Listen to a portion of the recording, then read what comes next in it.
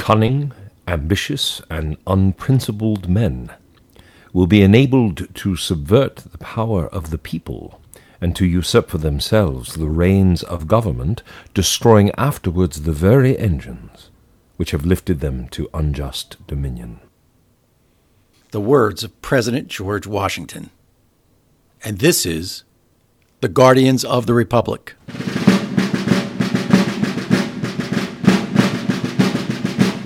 Hello, I'm Patrick Murray from the Monmouth University Poll, and my co-host, as always, is Ian Kahn from the TV series Turn, Washington Spies. On this episode of the podcast, we look at the challenges facing the Republic this week. We'll cover issues of the week in our Hot Take segment and wrap with our Guardian of the Week. Please make sure to subscribe and give us a rating in your favorite podcast app. But first, Patrick, what is new on the polling front? I'm going to talk about a recent poll from The Economist and YouGov. And I was already thinking about this poll when you actually flagged it for today's episode, Ian. Yep. And so in that poll, they asked this question: which Republican president was better? And then they compared Trump to a bunch of past Republican presidents. Now, I have a feeling that they really wanted to get an idea of how Trump fares against Nixon, since we're in this whole impeachment process. So among all Americans, Tricky Dick outpolls Trump as a better president by 56% to 44%. But what made people really sit up and take notice was how Trump did against these other presidents, specifically among Republicans in the public. And I think that's what's caught your eye, right? Yeah, what caught my eye was this, and I'll read out all the numbers. Amongst Republicans, Trump versus the Bushes, 71% supported Trump over the Bushes. Against Reagan, Reagan took the win. 41% went with Trump and 59% went with Reagan. Amongst Ford, it's 82 for Trump, 18 for Ford. Amongst Nixon, it's 86 for Trump, 14 for Ford. Amongst Eisenhower, it's 65 for Trump, 35 for Eisenhower. That's something. But this is the one that made me put it on the rundown.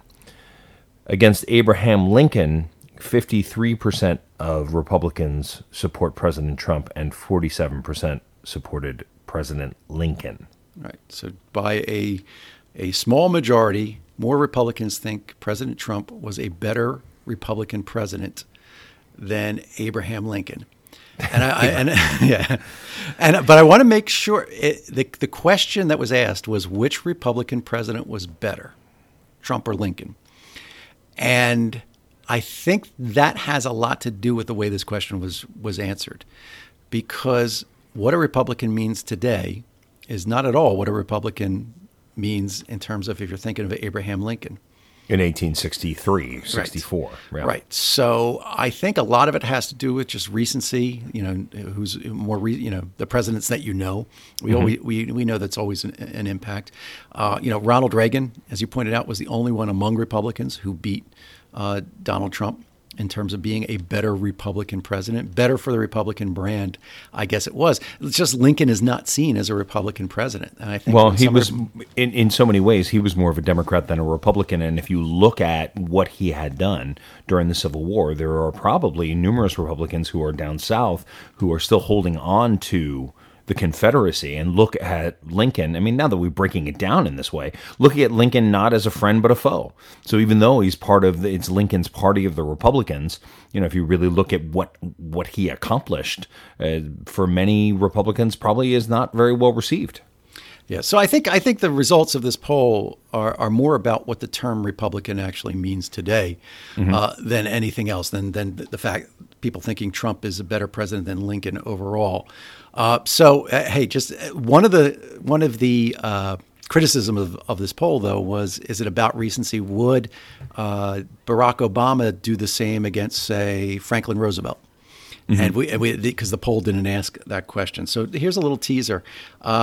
We at Monmouth are actually going to try a little something about these comparisons with both Trump and Obama versus another president. And it's a president you might be familiar with there, Ian. So it's a little tease for next week. Next week, we'll be taking a look at this. That's exciting. And speaking of next week, let's just talk about last week. We took the week off from doing the podcast because we typically do the show on Thursdays, and Thursday was Thanksgiving.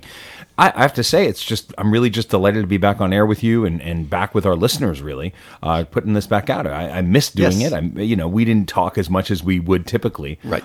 So I missed you, and I'm really happy to be back doing it as we move forward right now to how the Republic has been challenged this week. Do you have any thoughts? Yes. So fortunately, we didn't have too much in the way of breaking news last week, so we didn't. That's true. We didn't miss a lot, but we still have a lot to cover this week. There's no question about it, because it was a big week. So what happened this week? So the first thing that happened was the Intelligence Committee released its report of its findings. And then the Republicans released their response. So we have two reports that were released early in the week. So the Intelligence Committee report, which is basically the Democrats' report, boils down what happened to basically two charges. One was abuse of power. The President Trump has abused his power of office. And the other one is that he obstructed Congress by not providing witnesses, by making sure that the information was not shared that they had asked for, even under subpoena. Does not specifically mention bribery as one of the charges, although that'll come up in our conversation today because it was a key issue in this week's hearing. Then the Republican response to that is that, but Donald Trump did all those things that you said in terms of the facts. He made the call, he talked to Zelensky, he talked about an investigation, but none of that was motivated by personal gain. Everything that he did was completely above board. That's the Republicans' response. So that's kind of what set us up for this week. So before we get to the judiciary hearing, do you have any thoughts on those two reports? I mean, it is unfortunately as partisan as what we saw in the Intelligence Committee and as we're going to be seeing in the Judiciary Committee. I mean, we have two sort of sides set up. And I will say that watching the judiciary hearing yesterday, I sort of longed for the days of the Intelligence Committee, partially because of the length of the judiciary hearing, because there's so many more members who get a chance to speak. But also it was sort of clearer and had a better head at the top with Adam Schiff. We're going to get into that in a moment. But it wasn't terribly surprising and yet still disappointing. Now, how about you? Yes, it was. I'm disappointed in the way this process has rolled out. And I've said this all along, is that it's all boiling down to this one Ukraine incident. I'm going to leave that for a minute because I want to talk about the hearing itself. But the common theme in the hearing was, okay, the president is not a monarch. He's different from a monarch, and the framers made sure that no man is above the law. That was clear. And I think that is not in dispute, that there's impeachment is in the Constitution specifically to show that no man is above the law. And also this whole canard about you can't overturn an election is really absolutely antithetical to what the framers were saying, because that's why the framers put in impeachment. Yeah. Impeachment was specifically to overturn an election if it turns out that person is abusing their office. And there was quite a bit of that also in the judiciary hearing. We've been talking about this as well. The idea that if you just go to the next election, it does nothing to stop the person who's in power from doing everything they can, legal or illegal, to make sure that they continue in office. And that's like one of the main reasons why this is so important and so time sensitive. Yes, and I think that's the key about why are we holding this, hearing right now. And I will say, I think one thing that did come out of the judiciary hearing that helped to frame this a little better than, say, just the intelligence hearing, which was just focused on the facts of what happened in that Ukraine call, was why would you do this? And the reason why you would do this is not just simply because it's in the Constitution that you can do this, but that what is happening in the context of the facts is that it is actually about the idea that the next election, or the threat that the next election will be undermined by a foreign entity with the support or abetting by the president himself. Which we've already seen in 2016 when the president asked Russia to hack Hillary Clinton's emails, and it worked, and they did indeed hack the emails right after he asked. I remember actually watching that moment and thinking, is he really asking Russia to hack Hillary Clinton's emails? Like, well, they're not going to do that. I mean, that's insane. Like, he's so public about it. Like, you're really going to say, hey, Russia, if you do this, I think the American press is going to be really happy with you, which was what he said. And then that's exactly what he did. And that's exactly how it went. And we saw the repercussions of that. So if you're not going through this impeachment process, you're sort of giving free rein to continue to do that. Right. And anything else is really what we have and the issue that we're living under. Now, the witnesses were on two sides of this. Obviously, there are three Democratic witnesses and one Republican witness. And now all these witnesses were law school professors, experts in the Constitution. And impressive in their own way. Right. All four of them. All four of them impressive in their own way. So why don't we, because our listeners can go and listen to a whole bunch of impeachment podcasts and read news and so forth. But, what they come to us is a little different take on these things, which is not just the substance, but also how did that person do in terms of presenting their story in a way that moves the ball down the field to protect the republic. So why don't we take each of these four witnesses one by one? Yes. Starting with Noah Feldman from Harvard University. I liked me some Noah Feldman yesterday. Watching Noah Feldman, here what I thought was, I don't know if I've expressed this, but he's like the one that all of the Saturday Night Live actors are begging to perform, because he had such a unique style of speaking. He was incredibly passionate, indignant, and controlled. He was fantastic in his work. At one point later in the process, he was asked about that, in May, you wrote this article saying that going forward with impeachment was a mistake. And I really felt that the Republican member at that time was in a gotcha moment with Noah Feldman. And he came back strong. And he said, yes, indeed, that is how I felt. I was a skeptic of the impeachment process. However, and then his time was running out and the member was trying to talk over me. He said, however, I would say quite clearly that the phone call to Ukraine changed my mind about that. And that's why I'm sitting here and why it's so very imperative that you on that dais step forward and do your job. And it was like, wow, Noah Feldman, just keep talking, pal. I was so impressed. Right. So Noah Feldman was the one who first set up the idea that, the framers felt that the prospect of re-election was not enough of a deterrent against abuses of power. And in fact, re-election itself could be the reason for an abuse of power. Yeah. And therefore, that's why you would, quote unquote, it has nothing to do with overturning an election. It has to do with protecting the republic. But what you're saying is that he was definitely out of central casting.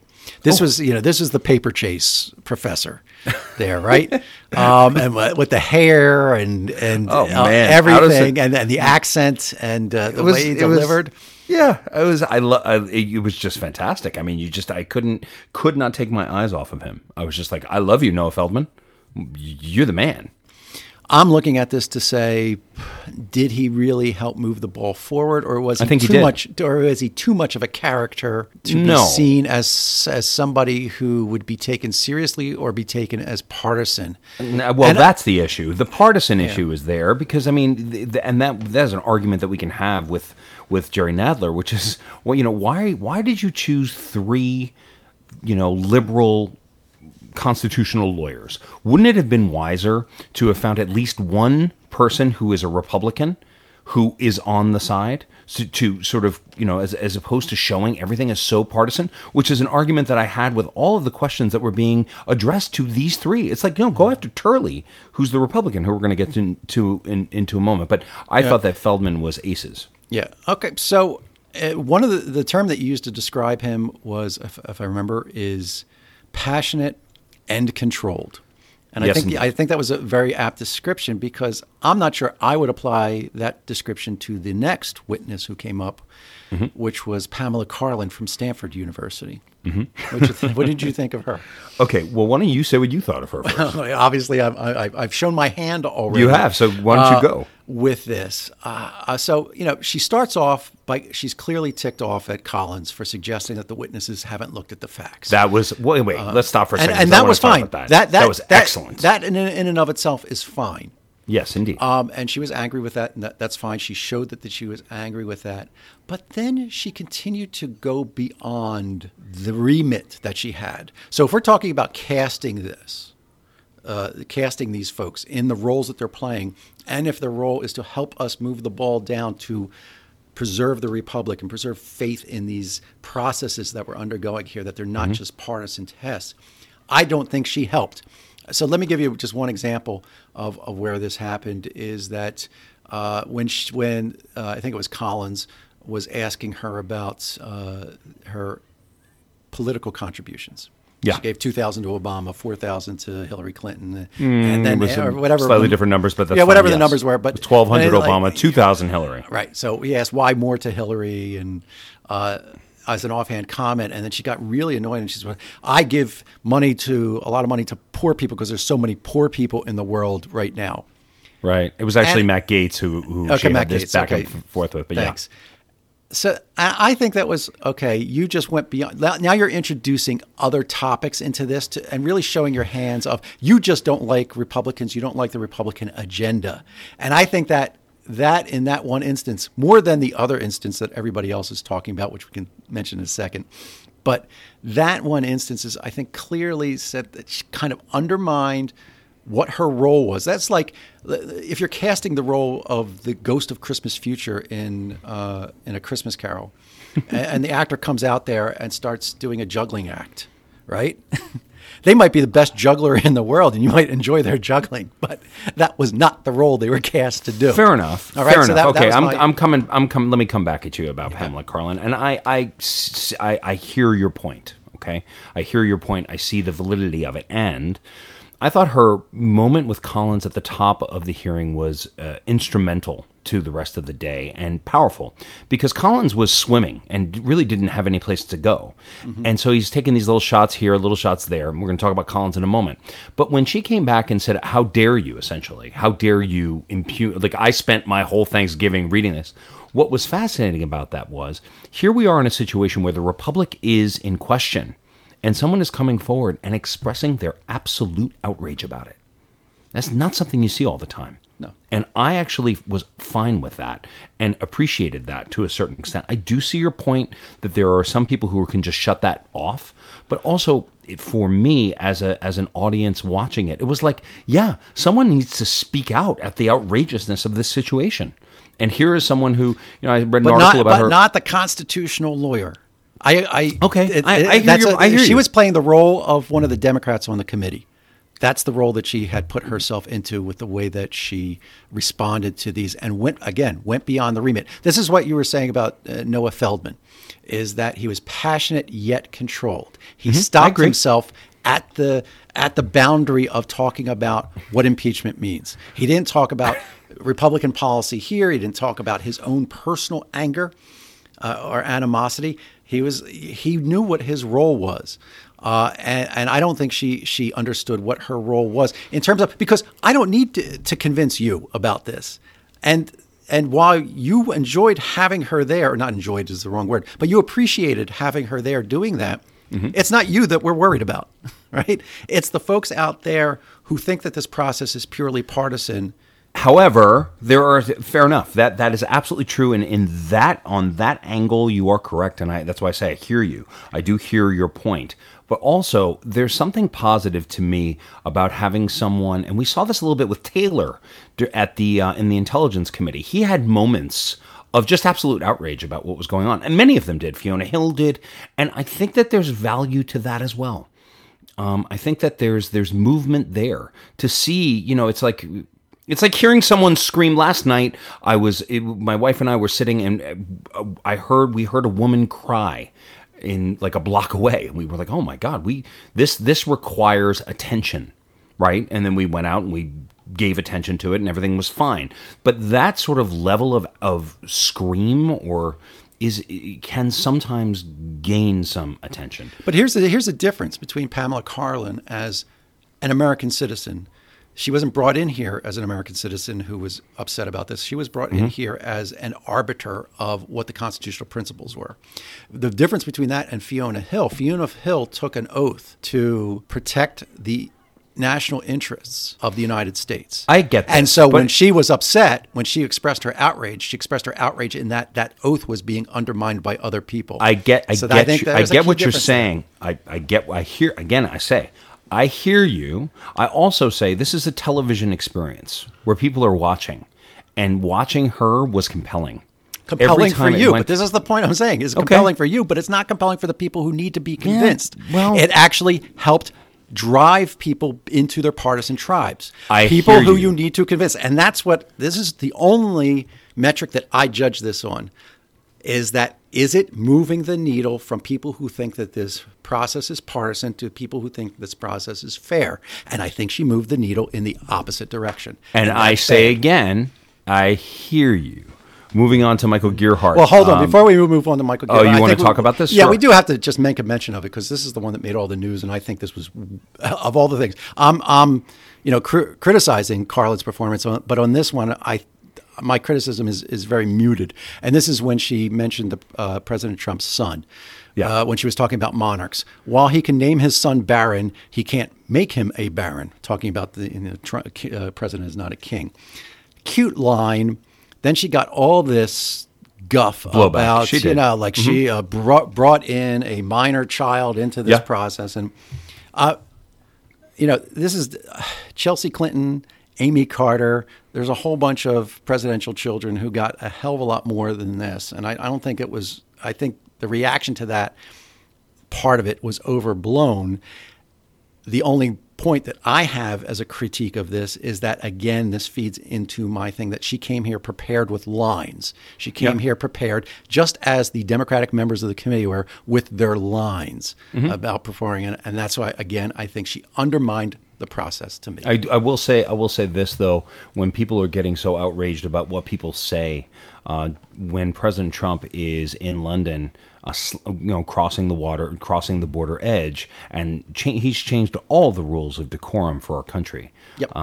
And so that's just one other thing that I would like to put out there. Okay.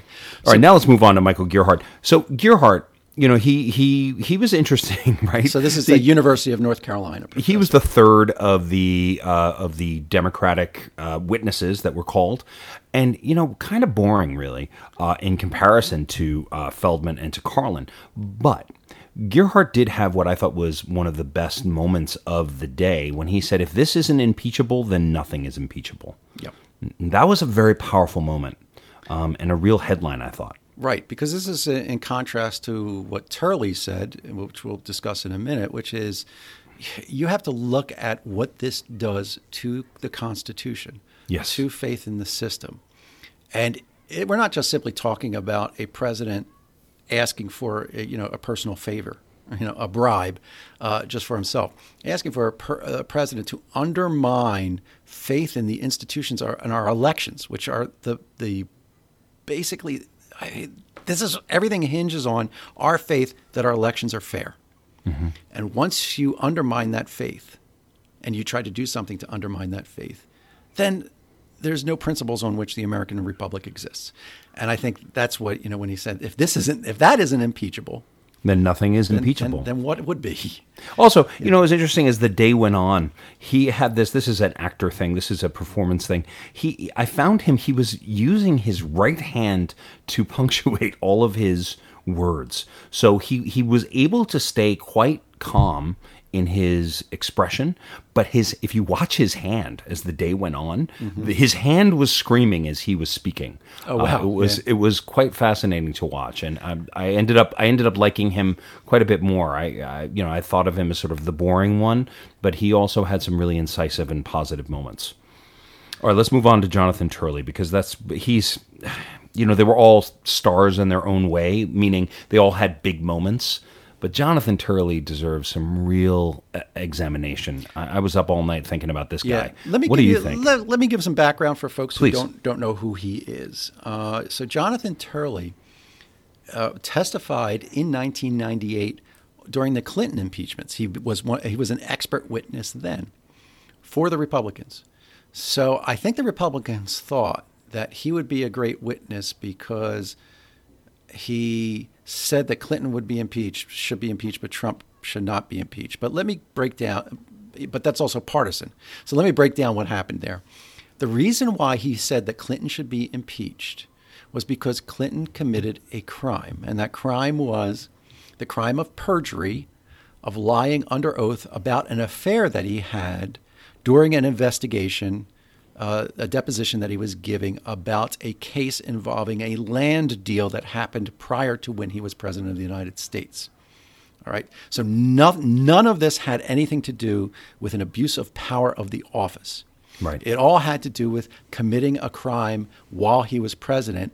And Turley said that in and of itself is impeachable because it undermines, this is what he said, the House decision to impeach establishes the expectations of a people in the conduct of the chief executive and serves as a critical deterrent to presidential misconduct. And he goes on to say that, so automatically, if you commit a crime, you should be impeached. The Senate may decide for various reasons not to convict on that impeachment, but the impeachment has to go forward if you commit a crime.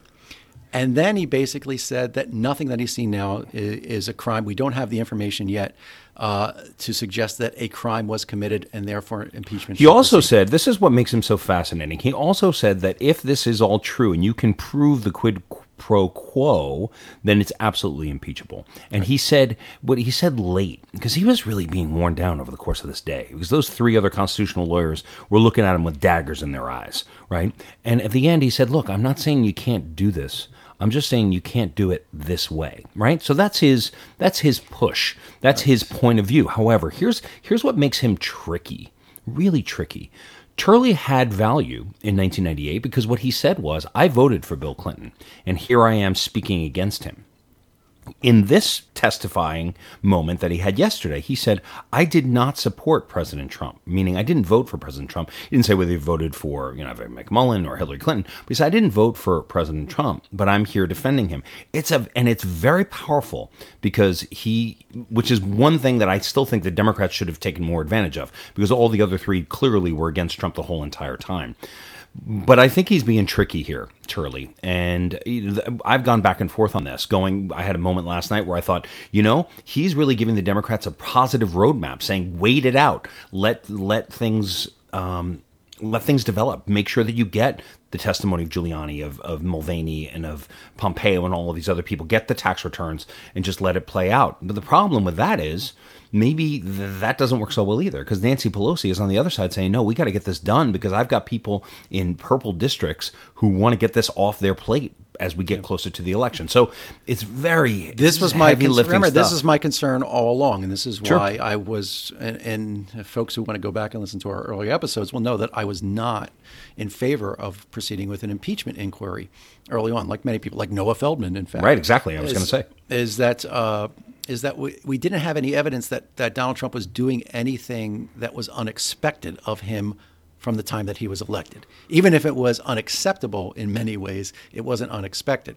This Ukraine that tipped you over. Right. That changed it, because then that's saying, okay, we have some evidence that suggests that Donald Trump is doing something that will undermine our elections.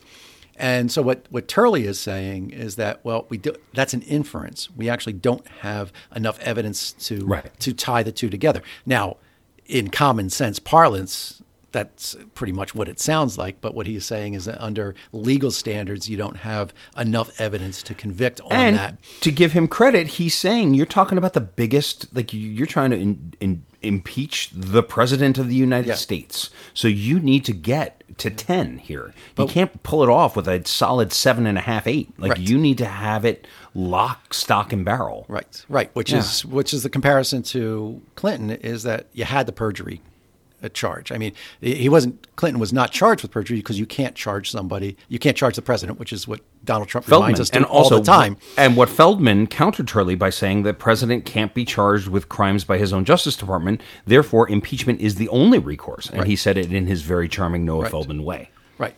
So what have I said all along that I would like to hear in this impeachment investigation before we got to charges of impeachment is I want to hear from the Oversight Committee on Trump's tax returns.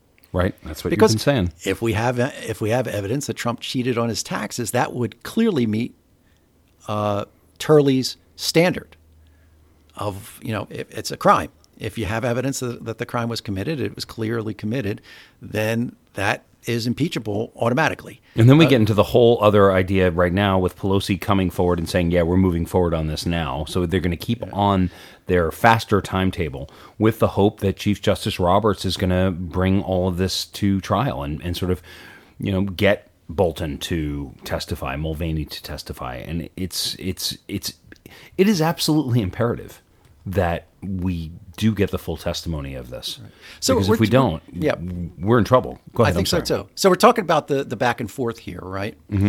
With this, and there were a bunch of questions back and forth about we mean this or this definition. They were going back to Dr. Samuel Johnson's 18th century dictionary to determine what bribery meant or what high crimes and misdemeanor meant, and an interesting context there. But what I want to ask about is the councils. Now, when we were looking at the Intelligence Committee hearings, the two councils, the Democratic Council and Republican Council, played a big role. So Daniel Goldman got a lot of kudos as the interrogator on behalf of the Republicans. On behalf of the Democrats. On behalf of the Democrats, thank you. Steve Castor on the behalf of the Republicans did not. He didn't seem to be quite up to the task, particularly in those early hearings. So on this one, we have Norman Eisen, who was a Democratic counsel, and Paul Taylor as a Republican counsel. Yeah. How do you think they did on behalf of their teams? I got a good answer on this, I think. Good. So to me, I thought Paul Taylor was very effective on the Republican side. And I thought that Norman Eisen was not as effective on the Democratic side. And I've broken it down to a simple reason. Eisen, let's start with Taylor. Taylor, if you watched it, was like, just the facts, ma'am. This is what I'm saying. He didn't give any lead to any of his questions. He used his questions. He didn't change his tone. He didn't go up at the end of questions. He just was giving questions and giving the witnesses a chance to answer those questions, which was very, very similar to how Daniel Goldman was going about it, if we remember. Right. It was very sort of passionate but dispassionate all at the same time. Taylor, to me, was fabulous. Norman Eisen was almost acting like one of the Democratic people at that table. He was clearly a Democrat who was trying to, sort of show the jury how he feels about things along the way, which I think was less effective than what Goldman did and what Taylor did. Castor was just out of his element, as far as I'm concerned. He was just the Republican during the Intelligence Committee. I mean, he didn't have anywhere to go, and he kind of just fumbled his way through. But so I was impressed by Taylor, and Eisen less impressed, though not as bad as what Castor was doing. I'm with you 100%. I think Taylor did as good a job for the Republicans in the Judiciary Committee as Goldman did for the Democrats in the Intelligence Committee. I think Eisen did a better job than Castor did. Yep. But both of them were clearly going down a partisan path to support the narrative of their congressional overseers, as it were, and Eisen just happened to be nominally better at doing that than Castor was. So we're talking about the councils here, and one of the things that we have to remark is that Norman Eisen asked Turley one question and then spent the remainder of the 45 minutes that he had with the three Democratic witnesses. Yes. Whereas, and the Republican counsel turned that on its head and basically spent almost all of his time with Turley. And I think that was a big mistake, and that happened with the members as well. Democratic members only asked the Democrats as the Republicans, except for the gentleman from Colorado, Rob, I forgot his last name. I'm sorry. Who went right at Turley and really got somewhere and said that Nixon allowed his chief of staff. Clinton wrote out all those answers. Is President Trump doing that? And Turley was really stumped in that spot. And I just didn't understand why all of the members didn't spend the whole time going at Turley. We knew what everyone else was. We knew Feldman was going to be in support. Yeah. Go with the other guy. Yeah, what you should have done is what you said earlier, which was Turley is giving the Democrats a roadmap about how this becomes nonpartisan, how this becomes justified. So why don't you use your time to pull things out of Turley about, okay, if this happens, if that happens, what about this contingency or that contingency, to basically shake up his argument, but also to lay the groundwork that, and because some of these things are going to be discovered soon, that once these things are discovered, Turley said that was impeachable. in our hearing. And now we found it, and that's what he said we should be looking for, and now we found it. So Turley's has to be on our side now. Basically backing that argument into a corner, but pulling out of him all the rationales that you would need based on evidence that we hope is to come, or maybe they're just thinking we're not hoping for evidence to come because, as you said, Nancy Pelosi wants to wrap this up so quickly that all we're going to see is a partisan argument. I don't know. Which is too bad. All right, let's go quickly now because we're talking about how the Republicans being challenged this week a lot. Yes. Let's just talk quickly about Jerry Nadler. Do you have your quick thoughts on Jerry Nadler and Doug Collins? Yeah, I mean, Jerry Nadler came into this. There was, problematic because of his history. He argued against the Clinton impeachment when he was in the House back in 1998. So they were using his words. The Republicans were using his words against him. He's seen as partisan. I don't think he ran the hearing all that badly. I want to grade on a scale. I'm going to grade on a scale. Jerry Nadler in the Lewandowski 1 to 10 was a 2. In running that, it turned into an absolute circus. So that when Schiff was running the Intelligence Committee, it was like, well, there's a 9. Not perfect, but damn good. So Nadler coming in at 2, the question was, how is he going to handle it when the Republicans start giving him parliamentary issues, which they did from the jump. They were trying to get Nadler off his game, which they were able to do in Lewandowski. What I saw was a man who had been rehearsing. He was not a 9, but he was up to a 5 or a 6, which was acceptable as far as I was concerned. I was very happy that Nadler was able to keep control, not get thrown off his game, because that was a major concern that I had. We'll see if he's going to be capable to continue that. That's right. As this process goes. Talk about that. This is what I was thinking about, that grandstanding with Corey Lewandowski when he appeared before the committee, and again, it was Matt Gaetz from Florida, who basically engaged in the biggest grandstanding moment with Lewandowski. Yeah. About I can't say this, but you can, and then Lewandowski go on to impugn the Democrats on the committee. But I thought that Gaetz was largely right on that exchange with Carlin, which we just talked about. We talked about that, down, right? So I think Gaetz actually had a better performance. Yes, he in did. This one than he did in that one with Lewandowski. Whereas Doug Collins, who's very smart and going through his own sort of days of our lives drama right now in Georgia between Trump and the governor there. Yeah, I was wondering how much that played into it. So for people, Doug Collins is the ranking Republican member, so he gets the 45 minutes. He gets to say a lot, as much as the chair does.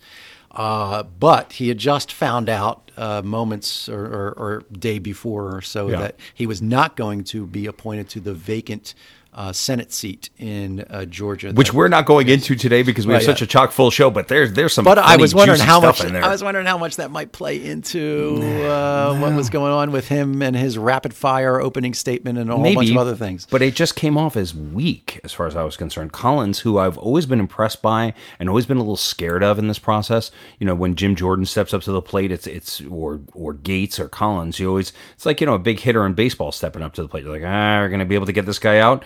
But Collins was weak yesterday, and he was speaking incredibly quickly and not really making cogent or positive points. So I actually give him a low grade on how he did yesterday. So let's move on now. Let's get back now to the prognosis. Okay, so at the end of each of these weeks, we say, where is the Republic at this week, and how does it look like things are going to go? So I'm going to leave that to you, and I ask you, Patrick, what's your prognosis? Well, I want to come back to that quote that you read at the top of the episode from Washington. It was from Washington's farewell address when he left the presidency.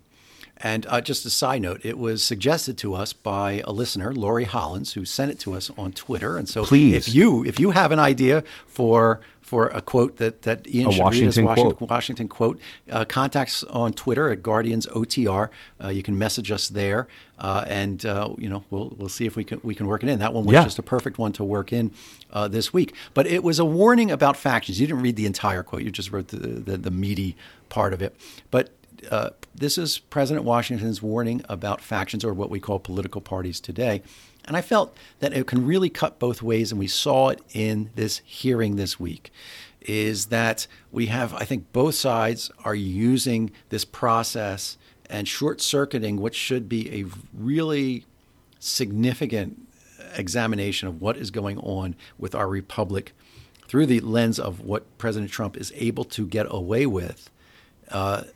as something that is really a serious challenge.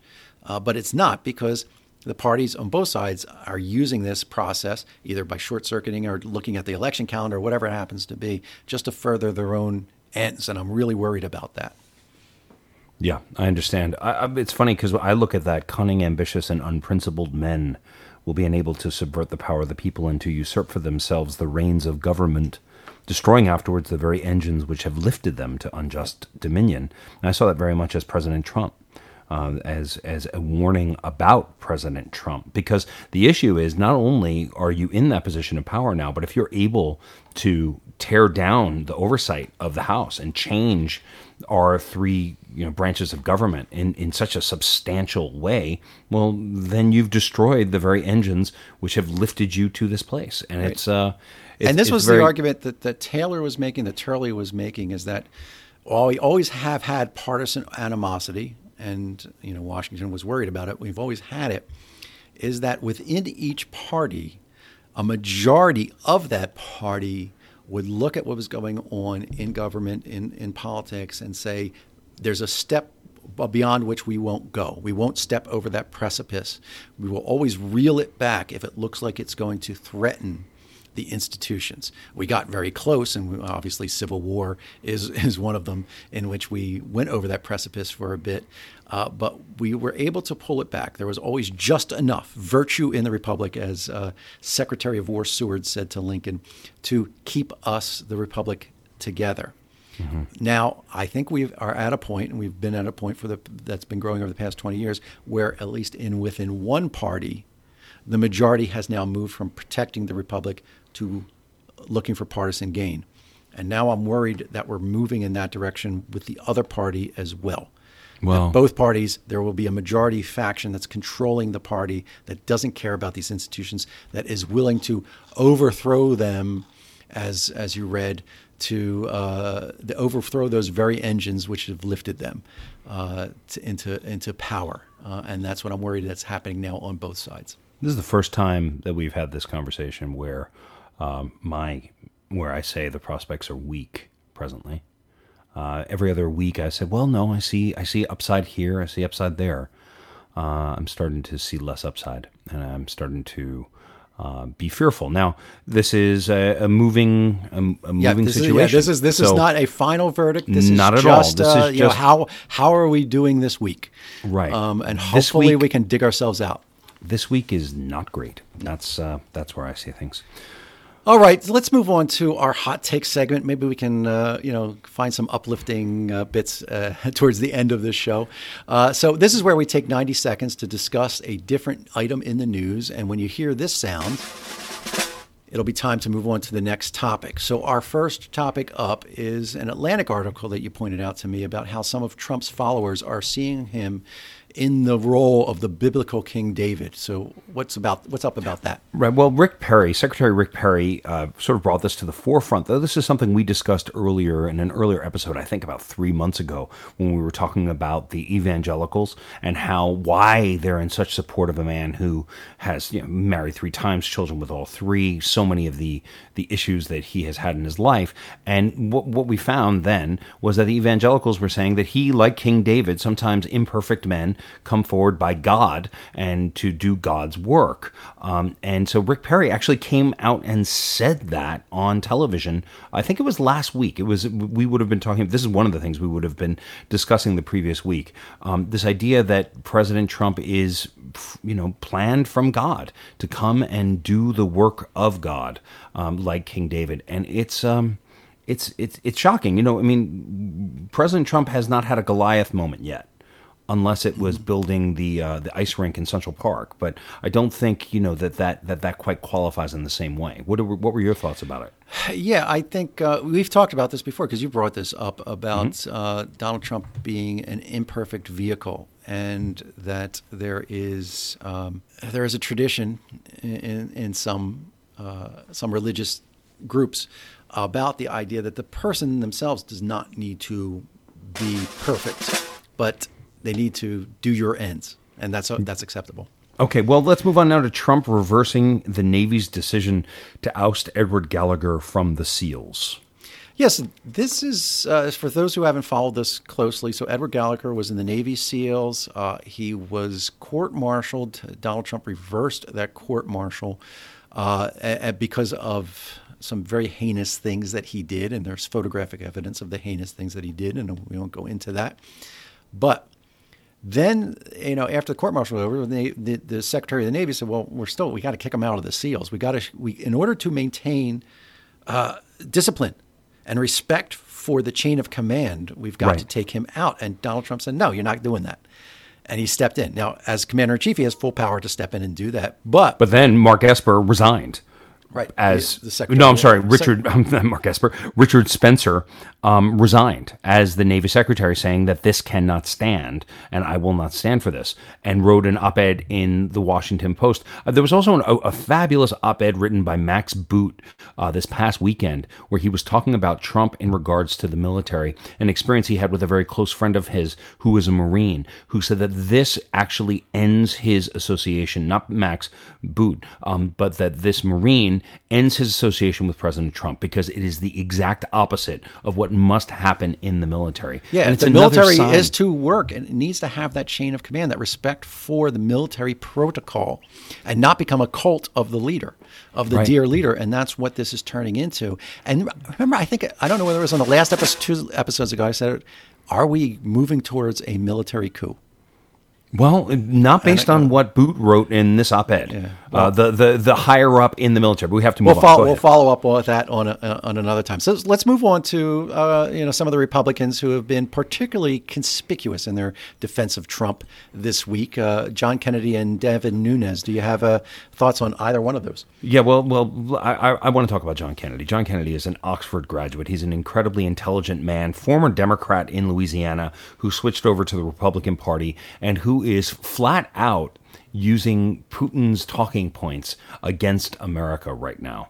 And it is shocking because what ends up happening is he goes on, it was not this past Sunday, but the Sunday before, he went on Fox News with Wallace, and he sort of put forward this idea, and Wallace shut him down. The next night, he goes on to Cuomo's show. You're talking about Ukraine. And he says, I was wrong. I was wrong. But then he goes on to Chuck Todd's show this coming Sunday, and we just start the whole process again. So it really makes you wonder whether he's compromised in some way, because he's too smart for this. It's sad. The other thing I want to talk about Devin Nunes is that Devin Nunes was a key questioner, the ranking member on the Intelligence Committee, going after those witnesses, and then it turns up in the report that's issued by the Intelligence Committee that he was in on some of these calls with the folks in the Ukraine that were working for Giuliani. Well, this isn't a terrible surprise. No, it's not. It really isn't a surprise. But I mean, the gall that you have to sit there and go after these witnesses when you are a party to what happened. But if you look at how Nunes went after those people, there was something in there that wasn't kosher. It wasn't clean. And you could tell, and he never went and talked to the press. It's just amazing where we are with these folks right now. Okay. Kamala Harris dropped out. Kamala Harris. We've been talking about Kamala Harris from the beginning of this show. She dropped out. What happened? Yeah, so Kamala Harris was somebody that we had talked about who had showed a lot of promise, particularly in the Kavanaugh hearings in the Judiciary Committee. And then her 22,000, I'm sorry to interrupt, her 22,000 supporters with her in Oakland on the day that she announced, which was a magnificent showing by her. Right. And then it all fell apart. Now, there's been a lot written about with the internal problems in her campaign, that they really didn't have a clear direction. A fascinating article in the New York Times that should be read. Yeah. So there's that, and that's interesting because campaigns need to have a clear direction. They need to have, a unit that works together on a common goal, and that just didn't seem to happen. And that's they say, and I think it's appropriate, it's so hard to run for president that if you can't run a campaign properly, how can you be expected to run the country? But it's a good symbol. Right. But one of the things I want to talk about is what we've been talking about all along. Her performance as a candidate was not, I've heard people say, oh, she's a talented candidate. No, she is not a talented candidate. No. She's a very capable politician, but she is not a talented candidate. We've been talking about that all along. She has undermined her message every time that she goes out there. That laugh that you pointed out to me and then I started paying closer attention to, other people started noticing as well. And they just said, oh, she's trying to get away or whatever. I said, she's undermining. Think about it subliminally. She undermines her own message when she did that. And that was, She's I think, also part and parcel of it. Smart to get out now before California comes. Right. Okay, moving on. All right, so let's look at the remaining 2020 field. So we have Biden holding on. Mayor Pete is gaining believers. No Bloomberg's question. making a splash. So what do you make of it? I don't know if I would go so far as to say making a splash, but he's jumping in the puddle and a little bit of water's coming up. So I guess that's a splash. Let's talk Bloomberg quickly first. He's up to 5%. If I'm going to put out a prediction right now, it's a big one, and I'm not sure it's right, but let's say I have a 30% chance of being right here. I think that because of the way the rules are set up in the Democratic Party, that we're going to end up in a brokered convention. And at that time, with Bloomberg and all of his money, he may very well end up being the nominee of this party when that convention happens. You know, I've changed my. I've always thought, what was his end game? What was his end game on this getting in? Because he can get a few percentage points, but would he be the nominee? Would he be the nominee even in a brokered convention, which I don't think is going to happen? And then I was listening to a podcast with his campaign manager this morning, and I hit an aha moment. I don't think he's running to be the nominee. I think he's running because everybody's spending hundreds of millions of dollars in Iowa and New Hampshire, and they're not spending that money in states that you're going to need to win in November. And Donald Trump is doing that. And so he's saying, I'm skipping those early states and spending my money in these other states that are going to be important in November, because he's helping to lay the groundwork for a campaign organization that I think he can hand off to somebody else. Sounds who good to emerges me. as the nominee. I'm I think great that's with where that. he's going. I think that's what's happening. Okay, but let me quickly get into this Buttigieg. Buttigieg is seeing a big jump, really big jump in net favorability.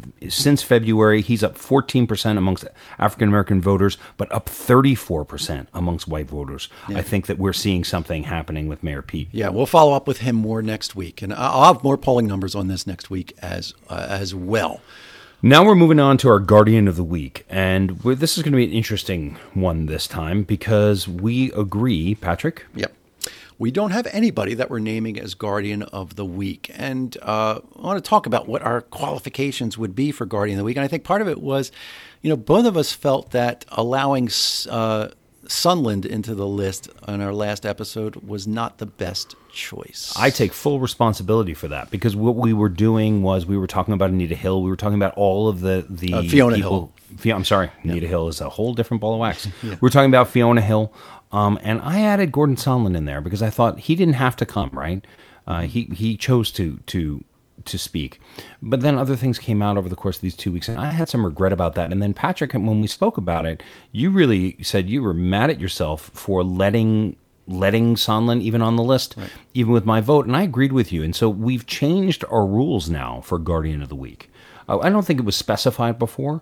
But you want to share what our new rules are? So our rules are, our qualification has always been somebody who is risking their own personal or political future in defense of the Republic in some way, shape, or form. And that now we have to make clear that we both must agree on this. There's got to be a unanimous choice going forward. It has to be unanimous. They have to meet that qualification to get into this very select area because and we don't have to always have a Guardian of the Week. We're not having one this week, but I take that and I take responsibility for Gordon Sondland because I had my own regrets, as I said. But if you do have a suggestion for Guardian of the Week, because we look for Guardians of the Week, not just nationally, but locally. If you remember, we had a Nebraska legislator who was our Guardian of the Week because he stepped forward and did something that was out of the ordinary and risked his own personal political future. He was a few episodes ago, we named him.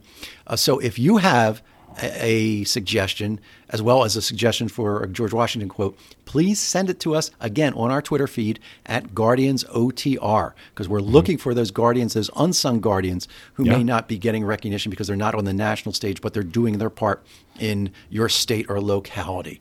All right, great. So that's it for this week's edition of Guardians of the Republic. And please make sure to subscribe to get the latest episodes on iTunes, Spotify, Google Play, or your favorite podcast app. And please consider giving us a rating so others can find us. Also, check out our website at guardians-republic.com. Thank you for joining us, and we'll be back with a new episode next week. See ya.